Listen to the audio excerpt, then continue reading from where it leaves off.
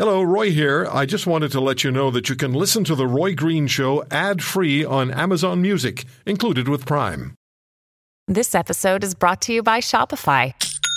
Forget the frustration of picking commerce platforms when you switch your business to Shopify, the global commerce platform that supercharges your selling wherever you sell. With Shopify, you'll harness the same intuitive features, trusted apps, and powerful analytics used by the world's leading brands. Sign up today for your $1 per month trial period at shopify.com/tech, all lowercase. That's shopify.com/tech.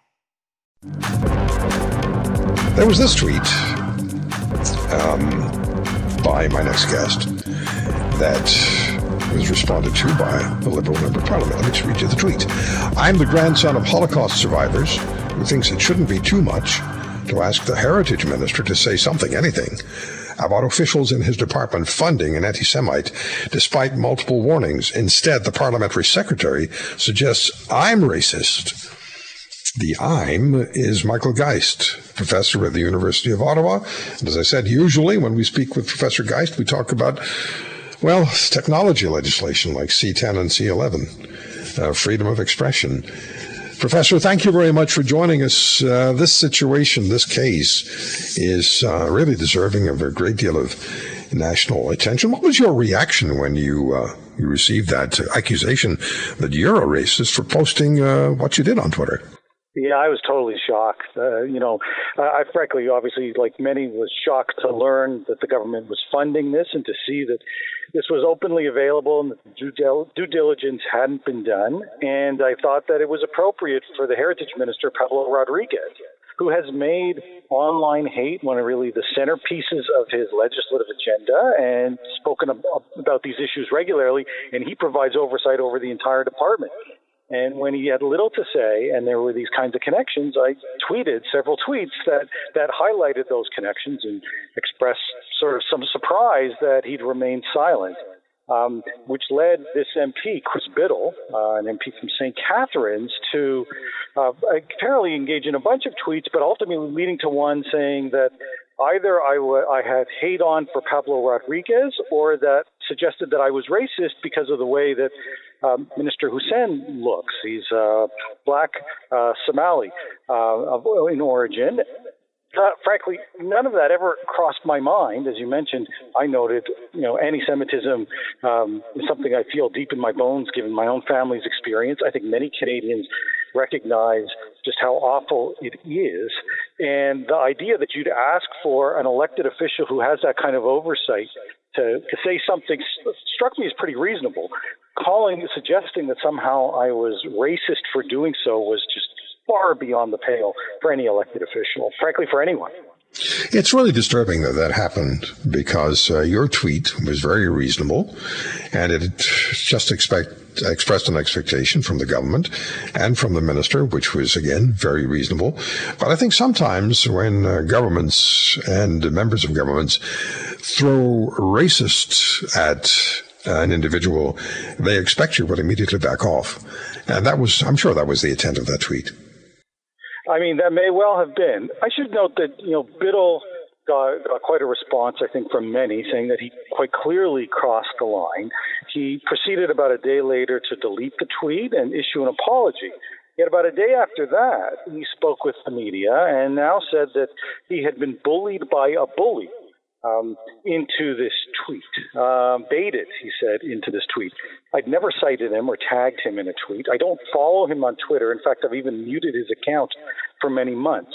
And so the apology, I must admit, rings a bit hollow when he says he apologizes for calling me, suggesting I'm a racist, and turns around and instead suggests I'm a bully for having raised these issues. I hadn't seen that. That's really, it's an interesting situation, manipulating a situation. Are you going to continue with this with him, or are you going to let it go? Well, I hadn't wanted to deal with him for many months. There were a number of exchanges that I thought, frankly, left me feeling uncomfortable with the exchanges with Chris Biddle, and he's entitled to his view. I believe I'm entitled to mine, and I want to ensure that as many Canadians as possible know about the various tech issues that you mentioned. This is an area that I don't typically wade into, but anti-Semitism, it seems to me, is something that we all ought to be speaking on.